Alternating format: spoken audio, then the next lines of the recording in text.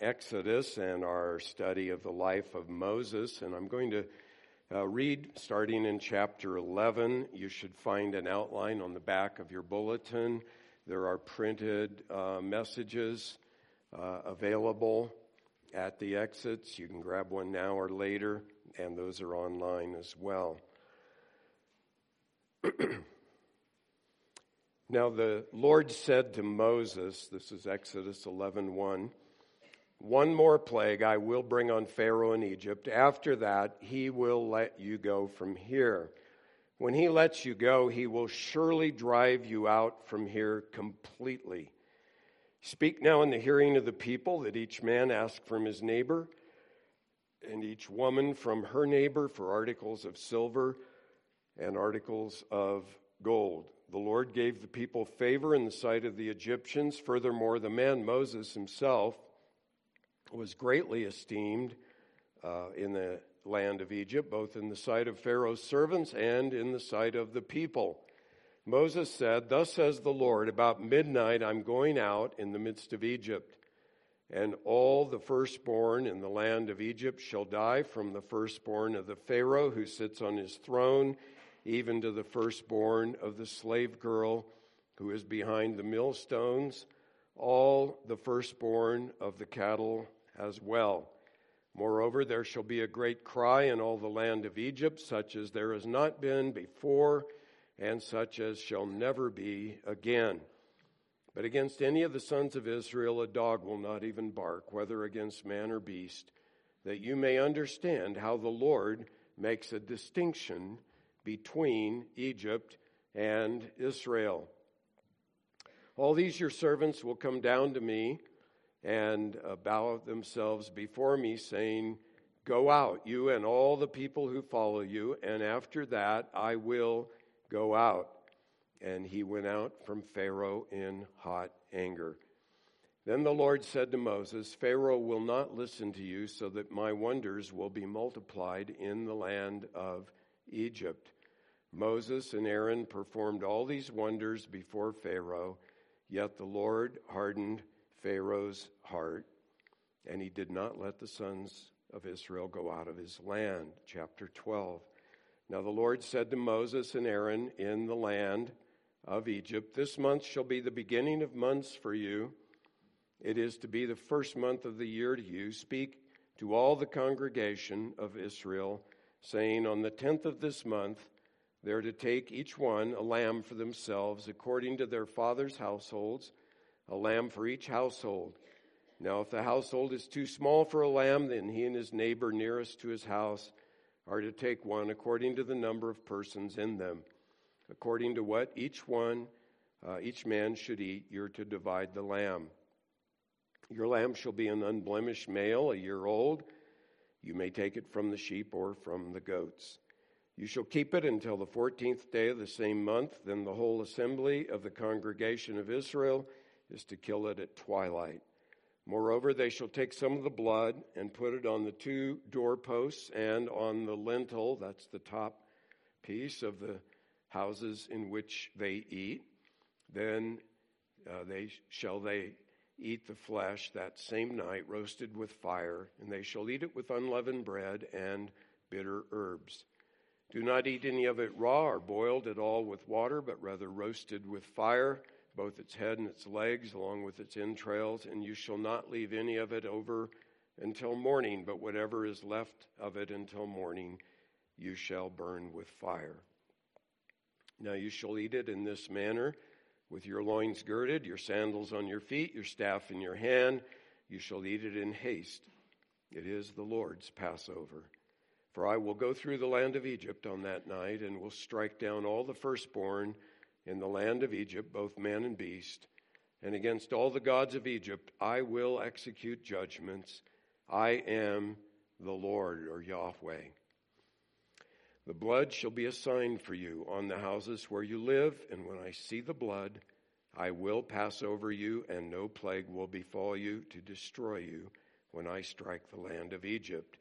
And then I'm not going to read it for sake of time, but to go on, it describes the Feast of Unleavened Bread, which is to follow the Passover.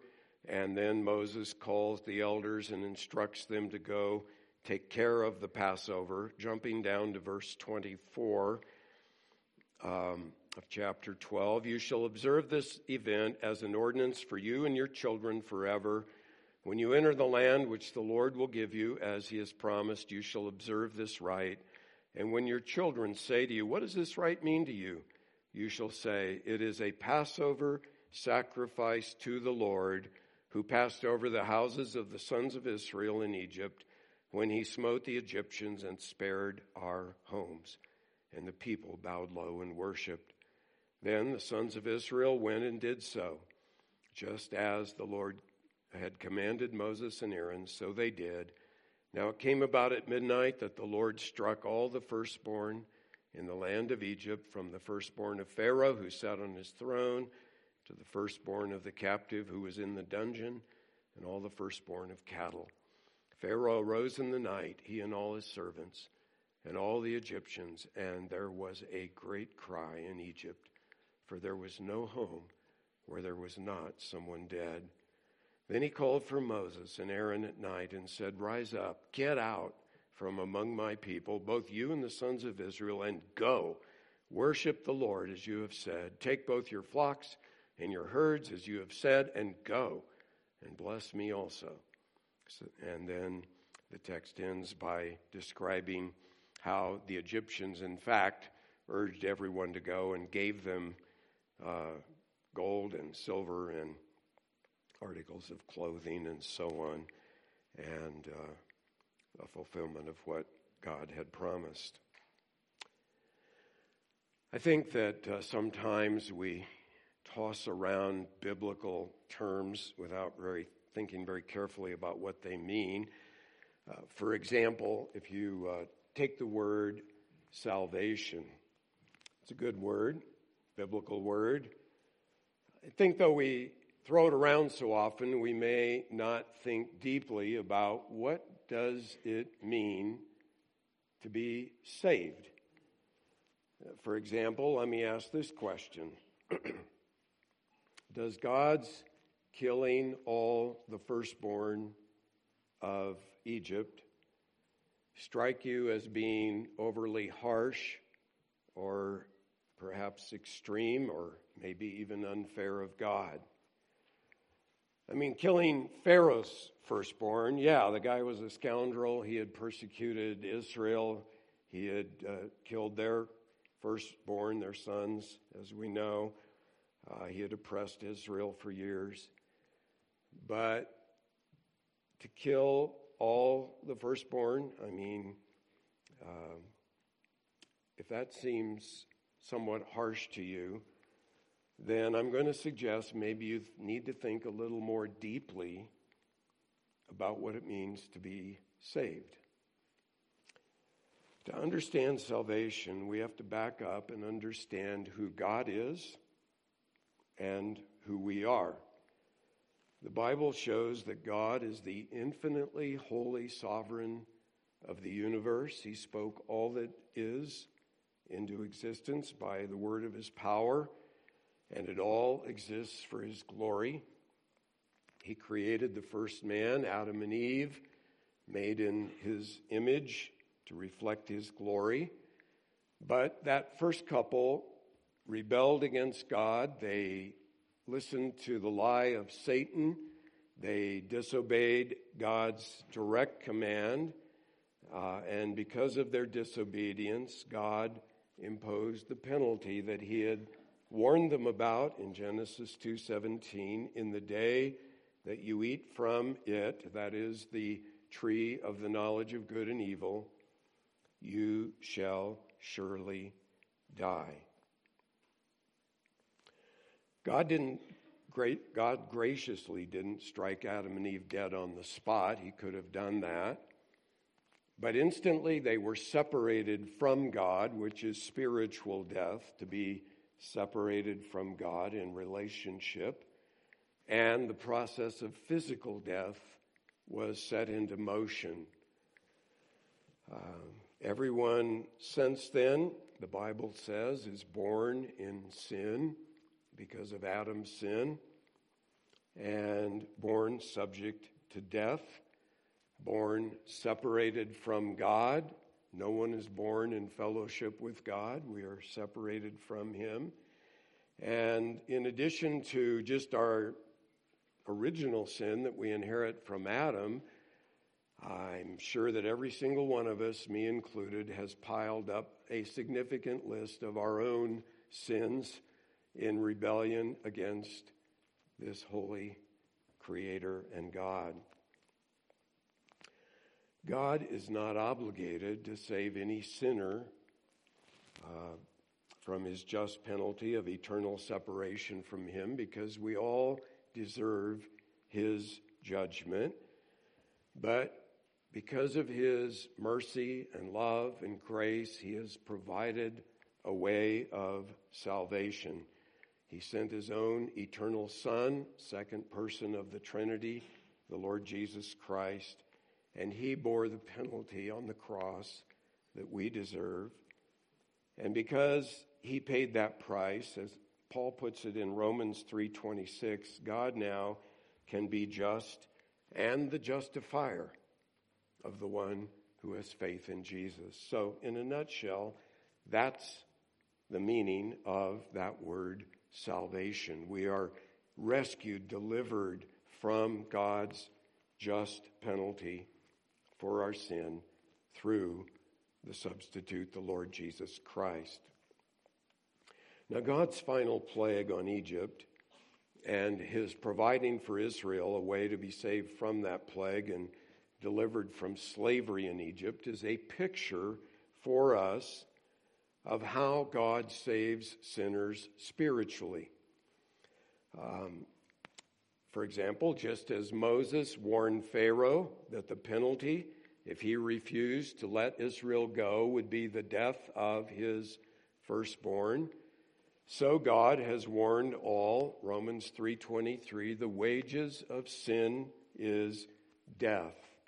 That is God's consistent warning to us. God didn't just warn Pharaoh once. He gave him 9 plagues leading up to that 10th plague. And through those 9 plagues, God demonstrated that he is able and he will keep what he promised or warned that he would do if they refuse to obey him. And in the similar way, God has warned us. I don't know if you've noticed, but you look around and people seem to die. It's pretty consistent, you know. Do you know anybody who has lived forever? We all die. That is a warning to us. Every time a loved one dies, every time we read about a death, we should realize there is the warning. God is giving warning, folks. It's coming. In addition to that, as you get older, your body begins to warn you. Things are happening in this body, and they aren't for the better. They are definitely on the downhill slope. But even if you're young, you could die today. We are that vulnerable to death. Walk out the door, a bus careens up off the curb, and you are in eternity. It is a daily possibility, and God gives us gracious warnings about our frailty, how we are subject to death. And that means we need a Savior, one to deliver us from facing eternal death, God's just punishment. And just as God provided the Passover lamb for Israel to be delivered from this 10th plague, so God sent his own Son as the Lamb of God who takes away the sins of everyone who believes in him. And so this story teaches us that God's means of saving his people is the blood of an acceptable sacrifice, and that blood is to be applied to each individual by obedient faith. 4 things that we see in this story that I want to bring out this morning. We see the people who need salvation. We see the penalty for ignoring God's means of salvation. We see the provision for God's salvation, and then we see the application of God's salvation. So let's note first the people. And the people who need salvation are slaves. Israel, of course, they were literally slaves and had been for centuries under these cruel tyrant pharaohs. Their parents, their grandparents had been slaves for as long as anyone could remember. During the time of Moses' birth, you'll remember that Pharaoh gave the order to kill all of the Israeli babies, but Moses was delivered from that through becoming the son of Pharaoh's daughter. Years later, when Moses was called to go and tell Pharaoh to let Israel go, Israel's condition as slaves got worse because Pharaoh made them make the same quota of bricks without gathering straw for them, and the situation got much worse. And so Israel knew their miserable condition. We are slaves to Pharaoh. And they knew they needed deliverance from bondage. And that's a picture, again, of the universal human condition. We are all born, the Bible says, in slavery to sin. We are captives in Satan's domain of darkness. Jesus said in John 8:34, truly, truly, that's always a heads up when he says that. Pay attention to this. I say to you, everyone who commits sin is the slave of sin.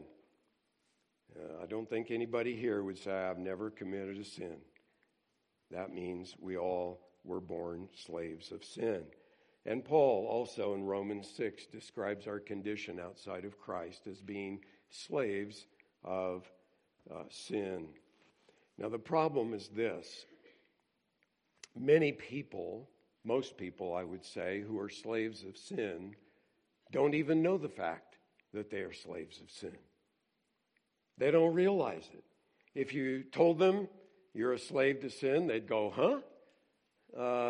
Hey, man, I'm doing fine.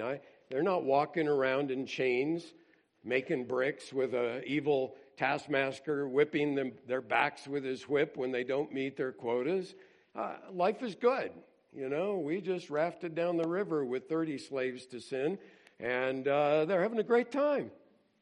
Life is good. They're drinking their booze. They're enjoying the trip. They're having a wonderful time in life. They have comfortable homes. Most of them have 2 or more cars, plenty to eat, paid vacations, good retirement plans, and they don't look like slaves, and they don't feel like slaves. And so they don't see their need for salvation. I mean, that might be nice, salvation for all you religious types, but frankly, they want the freedom, they think, to run their own lives. Weekends, hey, I want to be free, man. I can do what I want to do any weekend. It's all those religious types who are slaves. They got to go to church. Money, I like to spend my money as I like to spend my money, thank you. And I don't want to feel obligated to give to the church, thanks. Those people, they're the ones who are enslaved. And so, their attitude is, who needs that? I'm free. Those guys are enslaved. So the question is then, how do we tell the good news of salvation to slaves who don't even know they're slaves and don't even feel like they're slaves and would probably argue that point with you if you told them they were slaves? It's like trying to sell an ice maker to an Eskimo. Hey, I don't need that, thanks. Got plenty of ice around here. Well, what is needed is the ministry of the Holy Spirit. Jesus said in John chapter 16, verses 8 through 11, concerning the Spirit, and he, when he comes, will convict the world concerning sin and righteousness and judgment. Concerning sin, because they do not believe in me. And concerning righteousness, because I go to the Father and you no longer behold me. And concerning judgment, because the ruler of this world has been judged. Now, the word convict there means to convince, as in a court of law, when an attorney convinces the jury this client is either innocent or guilty. And so the Spirit has to come and convince those who are in slavery to sin about their true condition. You are in sin because you do not believe in Jesus, who gave himself on the cross for you. You are in sin because you fall short of God's standard, his perfect righteousness that we must and cannot meet, and concerning the coming judgment. And so, if you are burdened with those you know who don't know Jesus, then prayer is the first resort to say, Lord God, Holy Spirit, would you begin the process of convicting them of their sin, of your righteousness, and of the coming judgment. Now be careful when you begin to pray that. He might say, you're the one. You go and tell them. And I think one effective way to try to begin that process, if the opportunity comes up, is the way that Ray Comfort does it in his Way of the Master. Many of you are familiar with it. But Ray makes the point that before people can appreciate Jesus and his salvation, they need to feel convicted of their sin. And so what he does is he walks people through the 10 commandments. And he shows them, you have violated all 10 many, many times over. Some of you are going, well, man, I can't remember the 10 commandments, especially when I'm nervous about sharing my faith. All you need to do is remember 2. Jesus summed it all up. Love the Lord your God with all your heart, soul, mind, and strength. Love your neighbor as yourself. And you can ask people, have you done that all your life, honestly?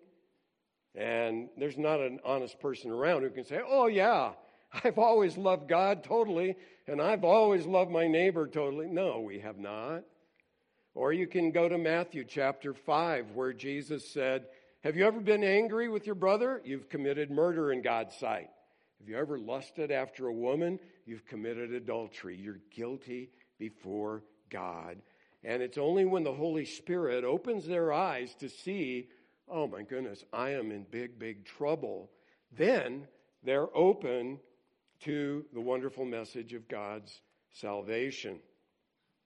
The second thing our text makes very clear is that the penalty for rejecting God's means of salvation is death. I believe chapter 11, verse 1 should properly be translated. Now the Lord had said to Moses, and then it sums up what God has already said. And then in verse 4, it continues Moses' conversation with Pharaoh that begins back in chapter 10.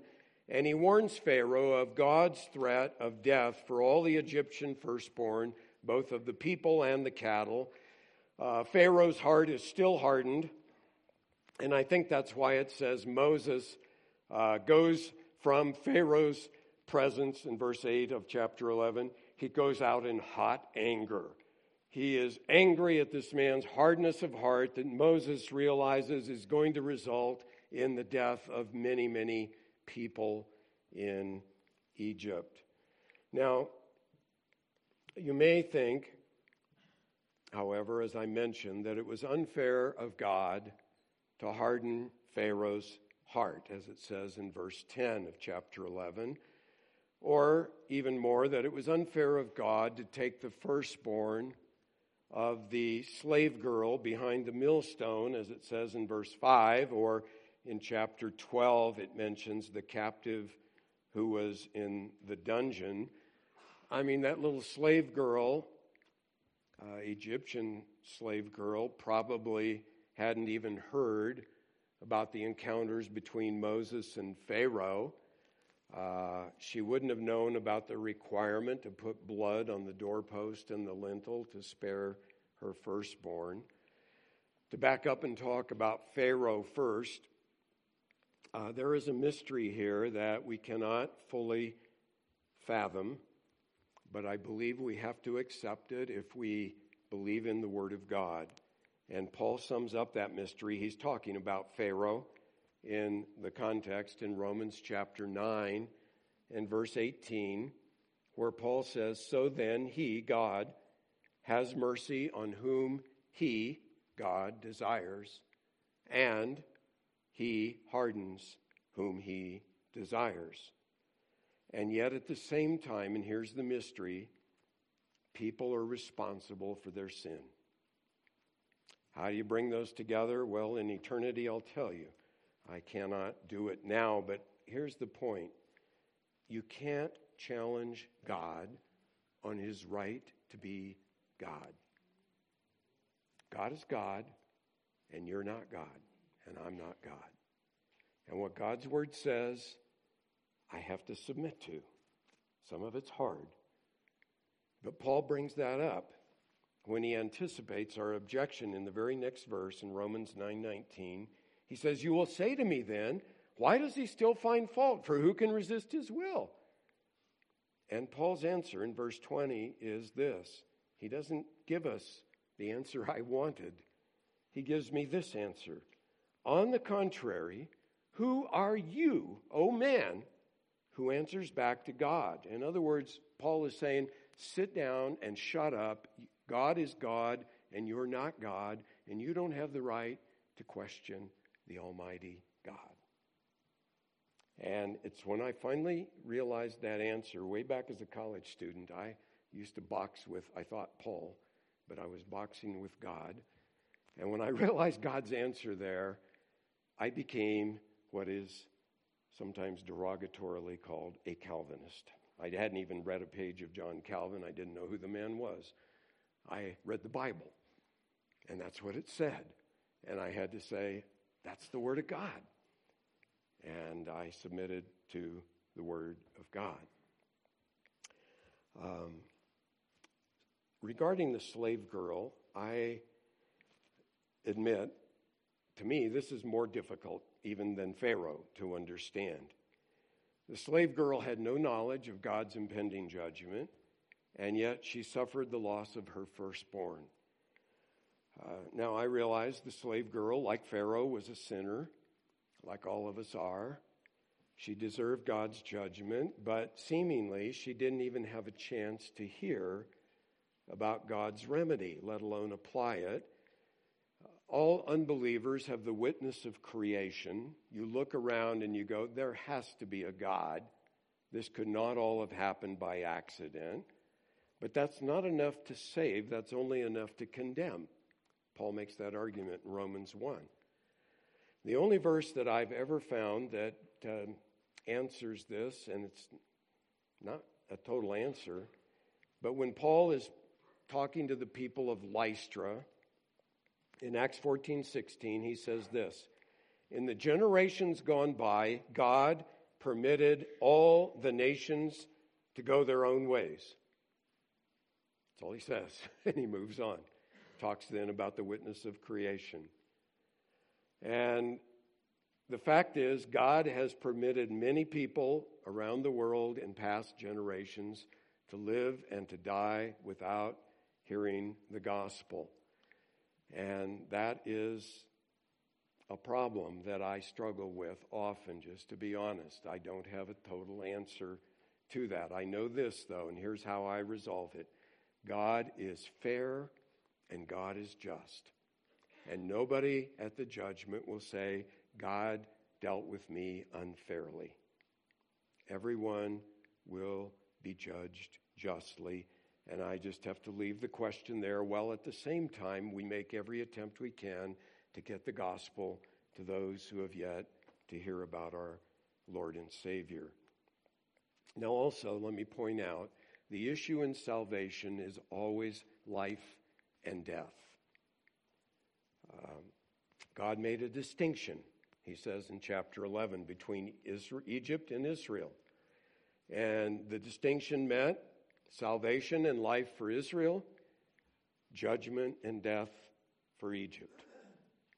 And God made that distinction.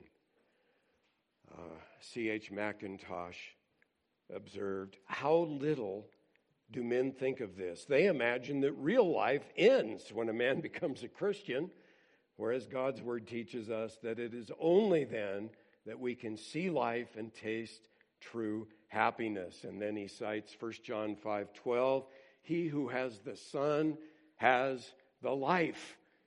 And he also cites John 3:36, he who believes in the Son has eternal life, but he who does not obey the Son will not see life, but the wrath of God abides on him. So the people who need salvation are slaves. The penalty if they reject God's means of salvation is eternal death. The third thing here is the provision for God's means of salvation is the blood of an acceptable sacrifice. In chapter 12, God gives Moses specific directions concerning the Passover and then the Feast of Unleavened Bread that immediately followed it. And I can't cover all of it here in detail, but just note a few things. First of all, the lamb had to be sufficient for each household. There had to be enough for each household member to eat from the Passover lamb. And I believe that pictures this. It's not enough to grow up in a Christian family. You must personally put your trust in the Lamb of God who was slain for your sins. A family blanket plan doesn't work. It's got to be individual. And then the lamb had to be an unblemished male, a year old, according to Exodus 12:5. And that pictures Christ, who is our lamb, our Passover lamb. He was without sin. And if Jesus had had sin of his own, then he would have had to offer sacrifices for himself, as the Jewish priests had to do. In Hebrews chapter 7, 26 and 27, it explains, for it was fitting for us to have such a high priest, speaking of Jesus, holy, innocent, undefiled, separated from sinners, exalted above the heavens, who does not need daily, like those high priests, the Jewish high priests, to offer up sacrifices first for his own sins and then for the sins of the people, because this he did once for all when he offered up himself. You'll notice also that the lamb had to be chosen on the 10th day of the month, but he wasn't sacrificed until the 14th day of the month. So there was this time lag. And I believe that pictures the fact that Christ was marked out for death before he was actually slain.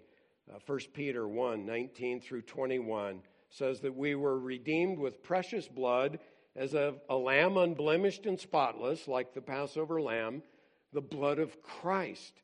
And then Peter explains, for he was foreknown before the foundation of the world, but has appeared in these last times for the sake of you, who through him are believers in God, who raised him from the dead and gave him glory, so that your faith and hope are in God. John Sailheimer makes the interesting suggestion that in Peter's reckoning, 2 Peter 3, he says, a day with the Lord is as 1,000 years. And then Dr. Sailheimer adds, if Peter worked within the traditional chronology of the Bible, which reckons the coming of Christ at 4,000 years after creation, then his concept of Christ, the Passover lamb chosen before the creation of the world, would fit the requirement of the lamb chosen 4 days before the Passover. Do you see what he's saying? If with Peter 1,000 years is as a day, and there was 4,000 years from creation to Christ, then he perfectly fits the picture of this Passover lamb. Now, scholars debate the exact time the lamb was slain, but many scholars believe that Jesus actually died on the cross at the very moment the priests in the temple were slaughtering the Passover lambs. And then the Israelites were to put some of the blood on the 2 doorposts and the lintel of their houses. They were to roast the lamb with fire, eat it that night along with unleavened bread and bitter herbs. And the fire may represent the fact that Jesus, again, God's true Passover lamb, had to endure the fire of God's wrath on our behalf on the cross. The bitter herbs were a reminder to the Jews of the bitterness of their centuries of slavery in Egypt. The unleavened bread reminded them of the purity that was required of those whom God had delivered from slavery. And the eating of bread in the Bible is always a picture of fellowship. And so we partake of the communion bread as a symbol of our fellowship with Jesus, our crucified and risen Lord Jesus Christ. Also, one other thing, note that the Passover was the beginning of the Jewish New Year. And I believe that that's a picture, again, that when you put your trust in Christ as your Passover lamb, that's the beginning of new life for you. A brand new life. Old things pass away, new things have come, and you're now covered by the blood so that God passes over your sins and doesn't bring the penalty of death to you. And that leads to the final truth here, and that is that the application of God's means of salvation is obedient faith. And I'm getting that phrase from the Apostle Paul. In Romans 1:5 and in Romans 16:26, he talks about the obedience of faith. And obedient faith is opposed to the dead faith that James talks about, that's just talk and doesn't follow through with obedience. Just 5 things, and I have to hit these very quickly. First of all, obedient faith takes God at His word and acts on it. You know, to kill the lamb and eat it in the prescribed manner, to take the blood, put it on your doorposts and lintel of your house, meant taking God at His word. That's what God said to do. You had to do it. And in Hebrews 11:28, it says, by faith, Moses kept the Passover and the sprinkling of blood, so that he who destroyed the firstborn would not touch them. And in Exodus 12:28, it underscores the point when it says the sons of Israel went and did so. Just as the Lord had commanded Moses and Aaron, so they did. Now that means if an Israelite had questioned it and said, this is kind of a dumb thing. I mean, why do I need to do this? You know, it doesn't make sense. Or why do I need blood? You know, that's kind of gross. To stick blood on my doorpost? You know, it's going to look kind of weird. Or if an Israelite said, you know, I'm a vegan and I don't believe in that. I believe in animal rights and I'm not going to kill and eat some lamb. Well, in every case, their firstborn would die. To protect their firstborn, they had to do what God told them to do. In other words, their faith wasn't just intellectual. Oh, yeah, I believe that, but I'm not going to do it. No, their faith had to be followed by obedience. They did it. And obedient faith takes God at His word and acts on it. Secondly, obedient faith is the only genuine faith. You know, to say an Israelite said, you know, I really respect Moses and Aaron. They're the greatest guys. I just think they're wonderful. But he doesn't put the blood on the doorpost. His son died. James and Paul were not at odds. Sometimes people think they were, but they both believed that genuine saving faith obeys God. It always does. If you say, oh, I believe, and then you just go right on living like you used to live with no repentance, you don't believe. Belief means you turn around, you repent of your sin. Ephesians 2:8-9 is very familiar, great verse. I hope you all memorize it. For by grace you've been saved through faith, that not of yourselves. It's the gift of God, not as a result of works, that no one should boast. But then you ought to tack on verse 10 to your memorization. It says, for we are His workmanship, created in Christ Jesus for good works, which God prepared beforehand, so that we would walk in them. Saving faith is by grace through faith alone, in Christ alone. It's God's gift. You can't do anything to earn it. But once you have it, you obey God. And that's exactly what James meant when he said, faith without works cannot save. It's dead faith. Third thing, obedient faith is seen in the ongoing holiness of God's people. And I didn't read it, but that's pictured in the Feast of Unleavened Bread. As you know, leaven in the Bible is most often a symbol for sin. A good observation again from C.H. Mackintosh. He said the Israelite did not put away leaven in order to be saved, but because he was saved. So it's a result of salvation. And He points out that the penalty for refusing to put away the leaven and observe this feast was that an Israelite would be cut off from his people. And he says that corresponds now to the church should put out of fellowship any who persist in sin, in known sin in their lives. The Passover, with its application then of the blood of the Lamb, pictured our salvation when we apply Christ's blood to our hearts. But the Passover then is followed by the Feast of Unleavened Bread, which pictures that those who are under the blood of Christ must live pure lives before God. We have to clean out the leaven of sin and be a holy people. And then the fourth lesson here on obedient faith, it passes the faith down to our children. And in verses 24 through 27, the Lord instructs in later generations, when your kids ask, what is the meaning of this rite of Passover? You say, go ask your mother. No, that's not the direction. Fathers were to instruct their children, and you should be well instructed yourself in the gospel so that you can explain it well to your children. When they ask, for example, why do we do baptism? Why do we do communion? Great opportunity to tell them the true meaning of those rites that we observe. Now, to partake, to be baptized, to partake of the Lord's Supper, I think children need to be old enough to understand the gospel clearly.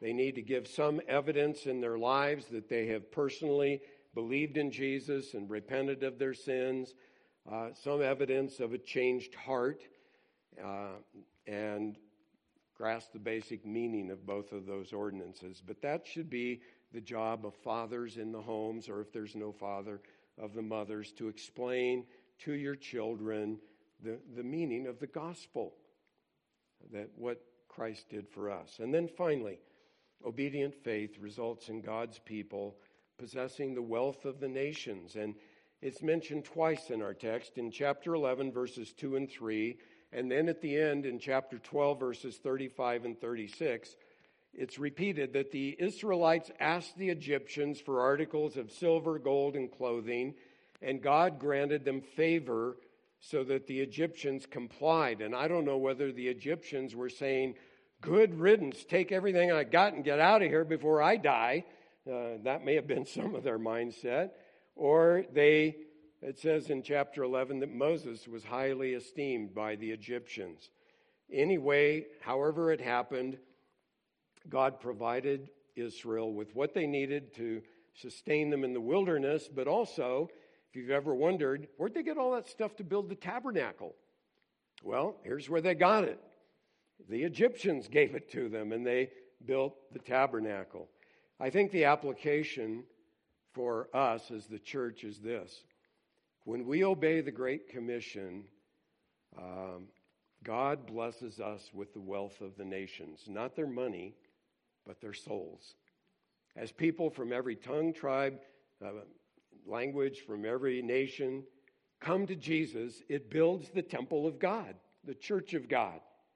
And we reap the benefit of that as God gets the glory. A prominent soap manufacturer and a Christian man were once walking along a street, and the Christian was trying to share the gospel with this businessman.